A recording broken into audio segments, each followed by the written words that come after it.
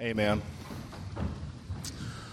I'll ask you please to open God's Word with me at John chapter 4. John's Gospel and the chapter 4.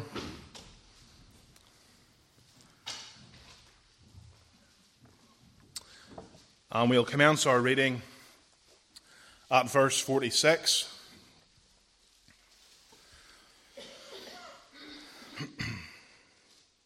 John's Gospel, chapter 4, commencing at the verse 46. And let us read the Word of God together. So Jesus came again into Cana of Galilee, where he made the water wine. And there was a certain nobleman whose son was sick at Capernaum. And when he heard that Jesus was come out of Judea into Galilee, he went unto him and besought him that he would come down and heal his son, for he was at the point of death.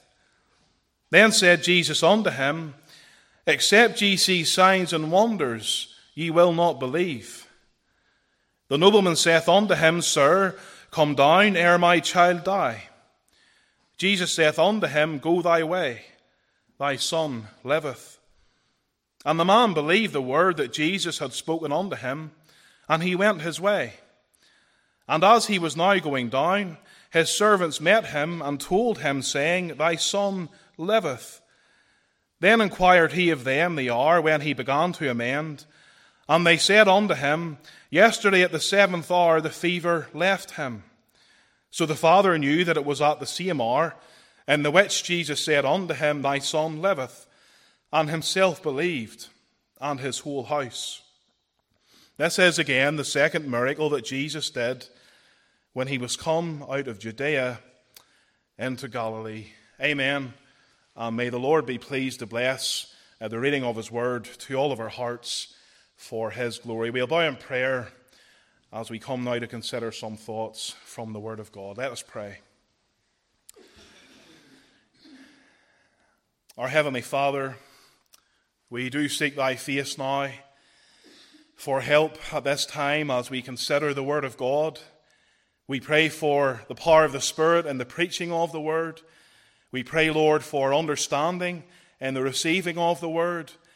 We pray, Lord, that we will all be taught of God tonight through the Holy Scriptures. Lord, that we will learn things that we can put into practice in our daily lives and even in the time of prayer tonight. Heavenly Father, do bless thy word to each and every heart.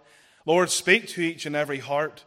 Lord, we pray that as we consider thy word tonight, that we would learn to love Christ that little bit more. Lord, that we would learn to serve him and have a zeal to serve him that bit more in our lives.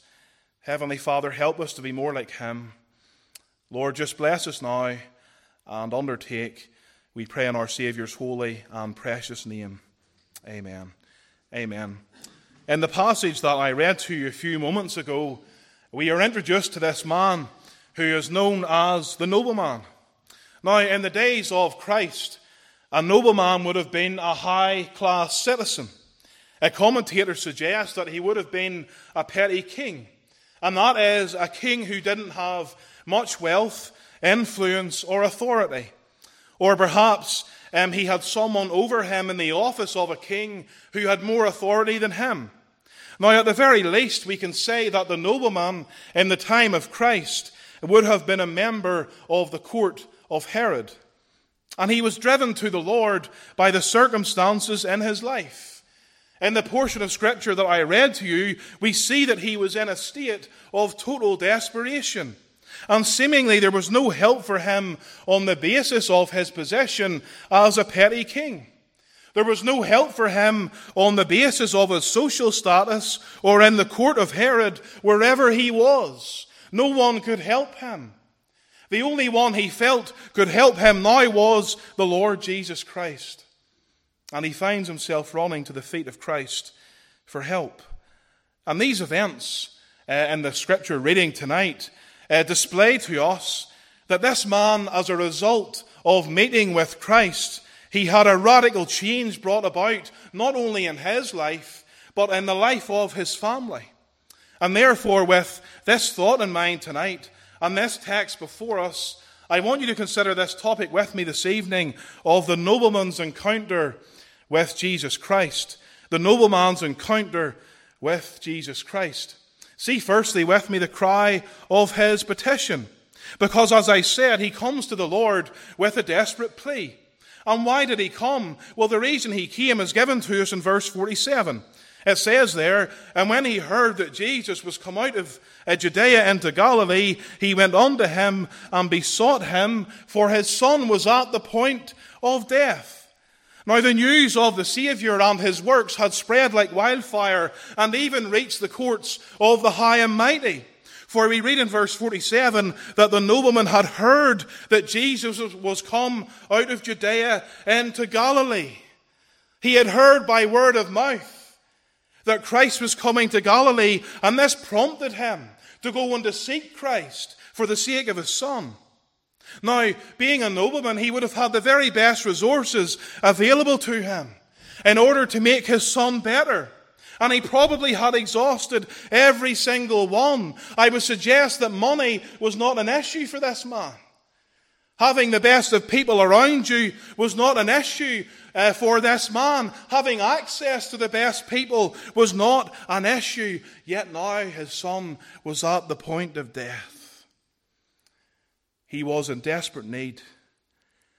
He was at his wit's end. And he heard about this great man, Jesus Christ, the great healer. And he decides he'll go and he'll see him for the healing of his son. Parents, you would do anything for your children, I'm sure. If your child was sick and you heard about some hospital on the other side of the world or some surgeon on the other side of the world who could heal them, you would make every effort you could to go and see that surgeon to make them better. And it's very much the same for this nobleman. He was willing to do anything to save his son's life. He was willing to try anything. Now, I'm not sure, and the scriptures don't reveal what or who the nobleman thought Christ was. Perhaps he thought that he was a Jewish prophet. Maybe he thought Christ was some sort of sorcerer. But regardless of that, he comes to Christ nonetheless. But he comes with the wrong attitude, because he received a rebuke from the Saviour. At the end of verse 47 we read that he asked the Saviour to come and see his son, that he would come down and heal his son, for he was at the point of death. And it says in verse 48, then said Jesus unto him, except ye see signs and wonders, ye will not believe. Now, the words of the nobleman reveal the content of his heart. For in verse 47, he asked Christ to come down and to heal his son. And these words reveal so much to us about the nobleman, and they give us perhaps an insight to his thinking. Because he asked the Lord to leave Cana, to make the journey to Capernaum, and to physically touch his son for healing. Now, on the surface, this is a fair request. He does come to Christ with a degree of faith that he can do it, and perhaps he even comes sincerely. However, I don't think he had the view of Christ that he ought to have had. It's almost as if this man who was at his wit's end thinks, well, I've tried everything, so I might as well try this man who I've heard about, who everyone's talking about. I might as well give it a go and see what happens. Maybe he's not even fully convinced that Christ can do it. But even if he is convinced that Christ can do it, he believes that Christ must come down to Capernaum to do it. He is placing limits on the Lord's power. And the Lord rebukes him in verse 49, for it reads, except ye see signs and wonders, ye will not believe. Now the Lord didn't immediately grant his request, and this response from the nobleman to him, this response from Christ to the nobleman might have almost been a slap in the face to the nobleman at a time of desperation. But in the Lord's words, we see a mixture of rebuke and lament. And there is a reason for that, because Christ in this verse 49 is not just speaking about the nobleman, but he is speaking about his people, the Jews. He had spent time with the Samaritans, who were the scorn of the Jews, and he found a people there who were not merely interested in miracles. They didn't treat him as a mere wonder worker, but they were satisfied by hearing his word, and it stirred up their hearts. And then he went among his own people, and many of them just wanted to see miracles. That's all they wanted. You could almost say that they just wanted to be wooed. And he is confronted with this carnality time and time again. He is confronted time and time again with a weak faith. And it seems to, as many suggest, strike a painful chord in the lovely heart of Christ. And what is the issue? What is the problem? The issue was that the people in his own country wanted meaningless displays of power. And they had very little actual interest in the person and the character of the Lord Jesus Christ. That is the issue. Really, they found more beauty in the things that Christ did rather than who he was. And we see that same carnality today in our land and nation. Many people go to church and they aren't interested in the Word of God, which reveals Christ. They aren't interested in learning about the person of Christ, about the work of Christ. They just want to go to church and feel good and see these counterfeit signs and wonders and have all of the music and have all of the lighting and the effects. They have no interest in Christ. Christ is not at the center of their affections and the center of their service. And many people in Christ's day were carnally minded, just like many today. They may have been religious, but they were carnally minded nonetheless. They didn't really desire Christ or his word. They just wanted to see something to woo them. And therefore Christ was grieved, because Christ required reverence. If you turn with me, please, to Luke chapter 7. We see a similar situation in this passage with the healing of the centurion's servant, who was also at the point of death. And when the Lord heard that he needed healed, Luke chapter 7 and the verse 6 tells us that he made his way to the house to heal the servant. And then in Luke chapter 7 and the verse 7, I want you to read the words of the centurion with me, because he says there, "Wherefore neither thought I myself worthy to come unto thee, but say in a word, and my servant shall be healed." And we read in verse 9, "When Jesus heard these things, he marveled at him, and turned him about, and said unto the people that followed him, I say unto you, I have not found so great faith, no, not in Israel." Friends, this is what Christ desires. He desires that people come to him because of who he is. That they come to him because of the beauty of his person. That they come to him because he is the Messiah and he is the Christ of God.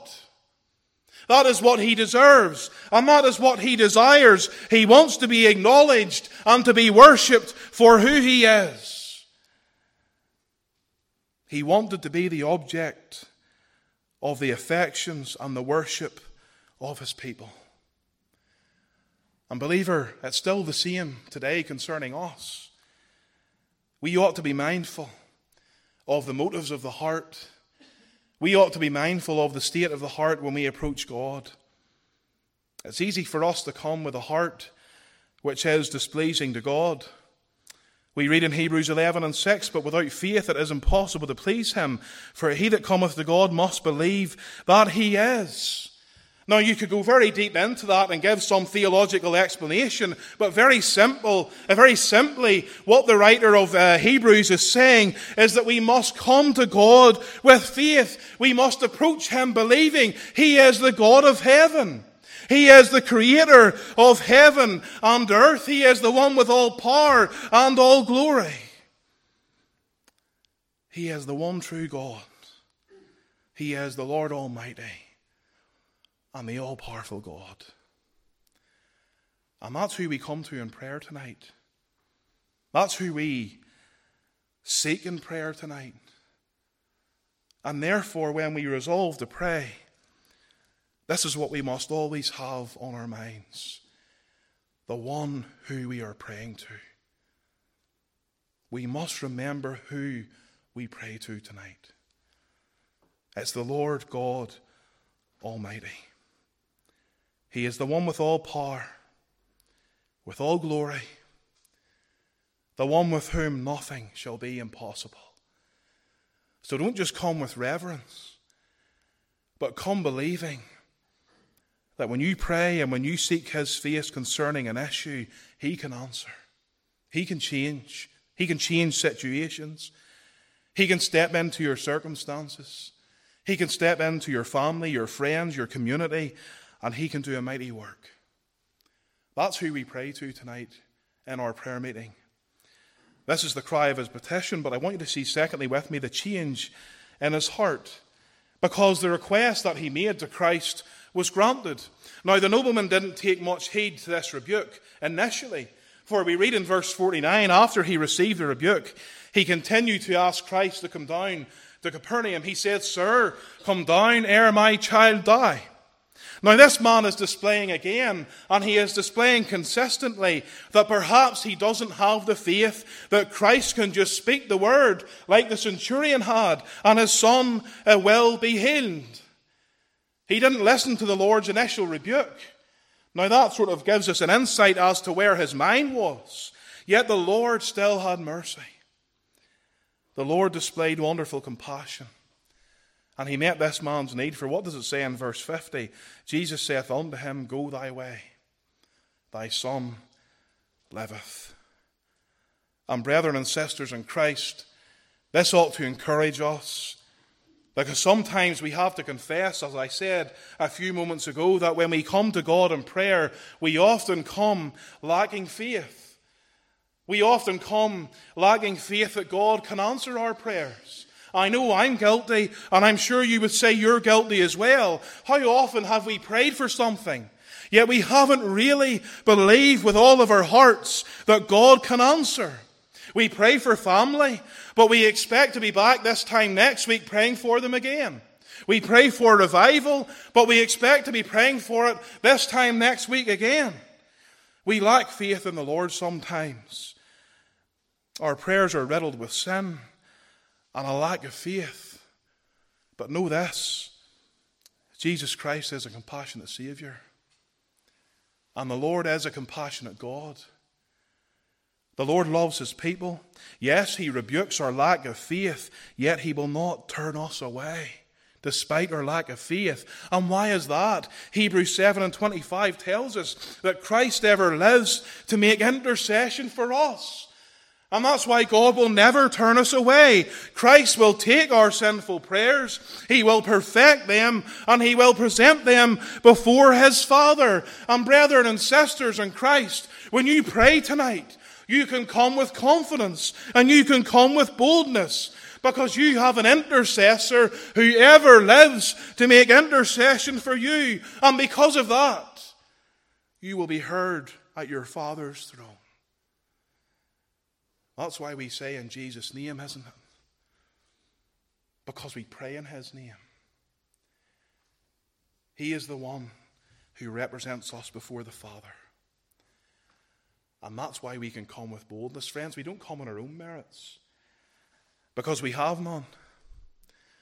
But we come on the merits, and we come on the basis of Christ's blood, and on the basis and the merits of his righteousness. That's why we can come with confidence tonight. And Christ granted the nobleman's request, but he only did it partially. You see, I think he required resolve from the nobleman.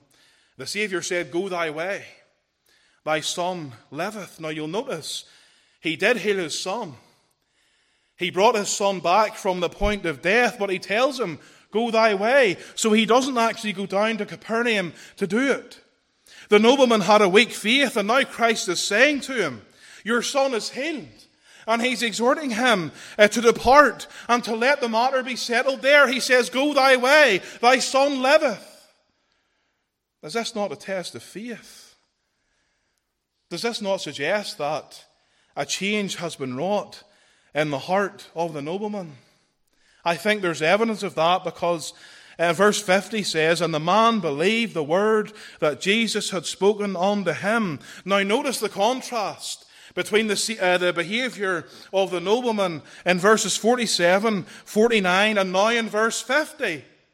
In verse 47 and 49, he didn't really believe. But now in verse 50 it says, "And the man believed the word that Jesus had spoken unto him."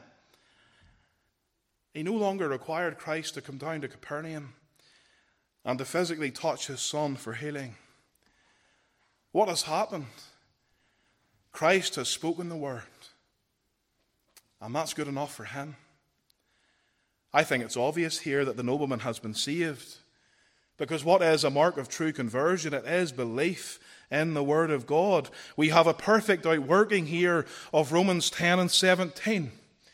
Which says, so then faith cometh by hearing, and hearing by the word of God. Christ said, your son is healed, and he believed. During this encounter with the Lord Jesus, the Spirit of Christ has come and worked in his life, and therefore Christ could tell him to go and to trust the word that he had spoken. You'll notice the nobleman came full of doubt, anxiety, fear, many other emotions, but he left with peace in his heart. Perhaps you can identify with the nobleman.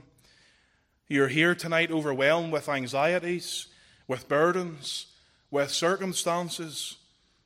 One thing this passage teaches us is that the best way to deal with these things is very simply to bring them to the Lord Jesus Christ. Here's a man, his son was at the point of death.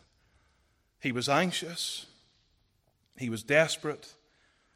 He came to Christ. He cast the need before him. And he left with peace in his heart. What does Psalm 55 and 22 say? It says, cast thy burden upon the Lord, and he shall sustain thee. He shall never suffer the righteous to be moved. Believer in Christ, with a worried heart, with an anxious heart, with a heart full of burdens, maybe a physical burden, a mental burden, maybe a burden for a family member, maybe a burden for some need in your life. This is very simply the way to peace. It's come to Christ, bring it to him, and leave it at his feet. He knows all about it. He knows what it's like to be heartbroken. He knows what it's like to suffer loss. He knows what it's like to suffer rejection. He knows what it's like to be hated. He knows what it's like. And there's no better one to bring it to tonight than Christ. Bring it to him. This is the change in his heart. But I want you to see finally with me the crowning of his faith. Now, when I use that word crowning concerning the nobleman's faith, I'm referring to a victorious climax. Because what we witness in the following verses regarding the nobleman is a victorious climax of his faith. Because the petition wasn't repeated. At the end of verse 50, we see that he went his way. Christ spoke this word. I would say that the Spirit of God has done a work in his heart, and he went his way. There were no more questions. There was no more pleading to be done. The Lord said to him, go your way, and he did that. He doesn't need continual reassurance, because the Word of God gave him all the assurance that he needed. And there was a peace that was evident in his heart, because what we see after in these verses, and after he went his way, it displays to us an astounding faith that the faith and peace that the word of Christ brought to his heart. We are told in verse 51 that his servants met him to tell him the news of his son being healed. And in verse 52 we read, if you glance at it, then inquired he of them the hour when he began to amend. And they said unto him, yesterday at the 7th hour the fever left him. Now he inquires as to when his son got better. And I don't think he asked this because there was any doubt in his heart that his son was healed. I think he asked this because he desired to have his joy increased, and he desired to have his faith further strengthened by the knowledge that Christ's word was indeed true. He got his confirmation in verse 52 because we read there, so the father knew that it was at the same hour in the which Jesus said unto him, thy son liveth. But in verse 52, what is incredible is what that word yesterday reveals to us. Because after Christ said, "Thy son liveth," the nobleman didn't initially rush home to see his son. Now, the conversation with Christ took place at the 7th hour, which was around 1 o'clock in the afternoon. And the nobleman was a 4-hour journey from Cana to Capernaum. So it wasn't the case that the journey home would have taken him a full day, or he would have had to go overnight to get back home. What the nobleman did in between is not specifically recorded in Scripture. Commentators suggest that the words "he went on his way" meant that he just went about his normal work and business. So Christ healed his son, or Christ told him that his son was healed, and he didn't go home. He didn't make the 4-hour journey home. He went about his normal business. This was his son who was at the point of death. And what did he do? You could say very simply, he went to work. And he didn't rush home to see his son. He went about his normal business. He didn't feel the need to go home. He didn't feel compelled to go home and to see his son and make sure that he was still alive. Because the word of the Savior was sufficient. Here's a man with an astounding faith and peace in his heart. If that was me and one of my family members, I would have been straight home. I would have planted the foot down and headed back to Portavogie. I'm sure you would say the same. You'd want to go home and see them and see that they were alive. And you would still rejoice in the work of the Lord and glorify his name. What did this man do? He went about his normal business. It's almost as if he said, "I'll see him tomorrow." This man, Christ, he said he's healed.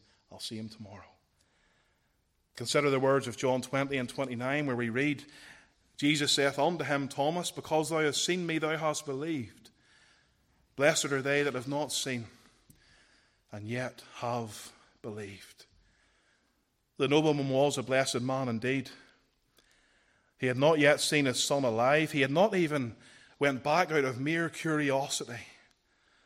Yet he believes he's alive, because Christ has said it. And may this be the pattern of our lives too, Christian. May we be men and women, and may we desire to be men and women of faith who, when we hear God's word, when we read God's word, we believe it. So often we get a verse that's very relative and is related to our circumstances, and we think, is that a word in season? And then as the day goes on, we think, oh, that was just a coincidence. We lack faith, don't we?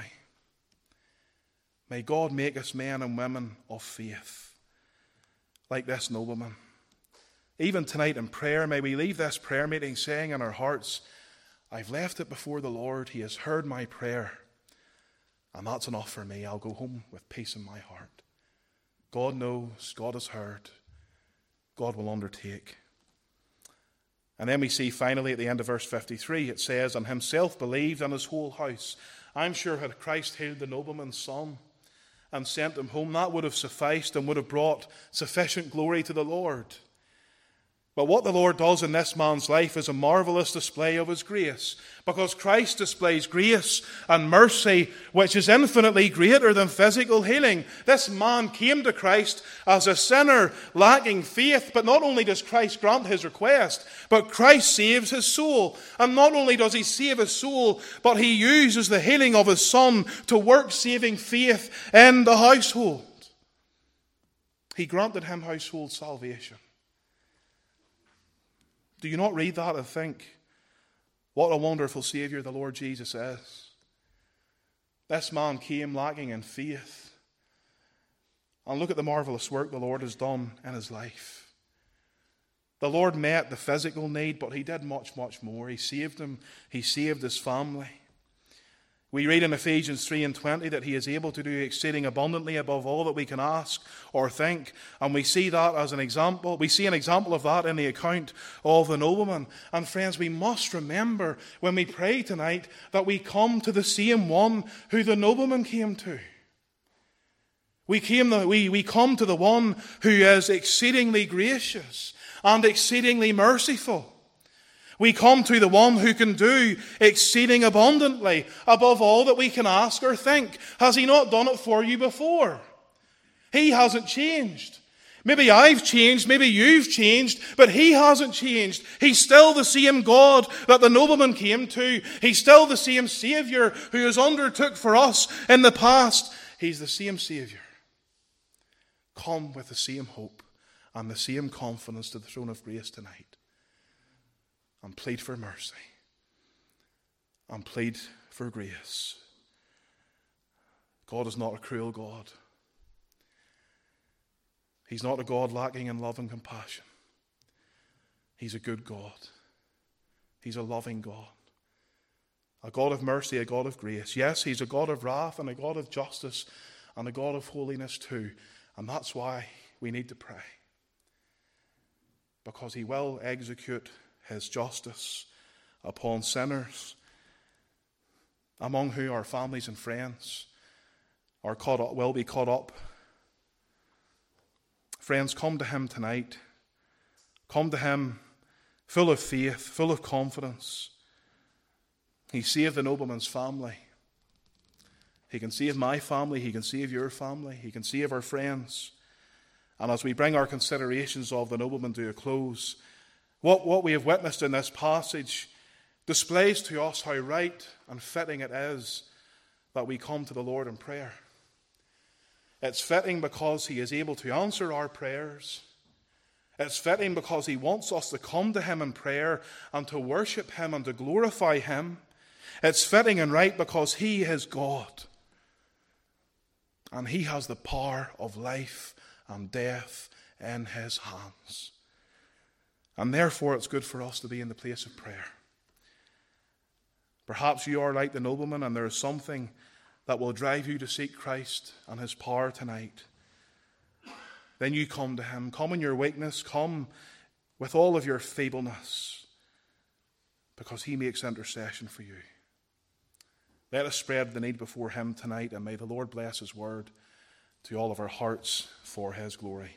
Amen. Amen. We'll seek the Lord's face in prayer. And I've just been instructed to tell you to pray for the services on the Lord's Day and pray for the sick and the bereaved and all of those in need.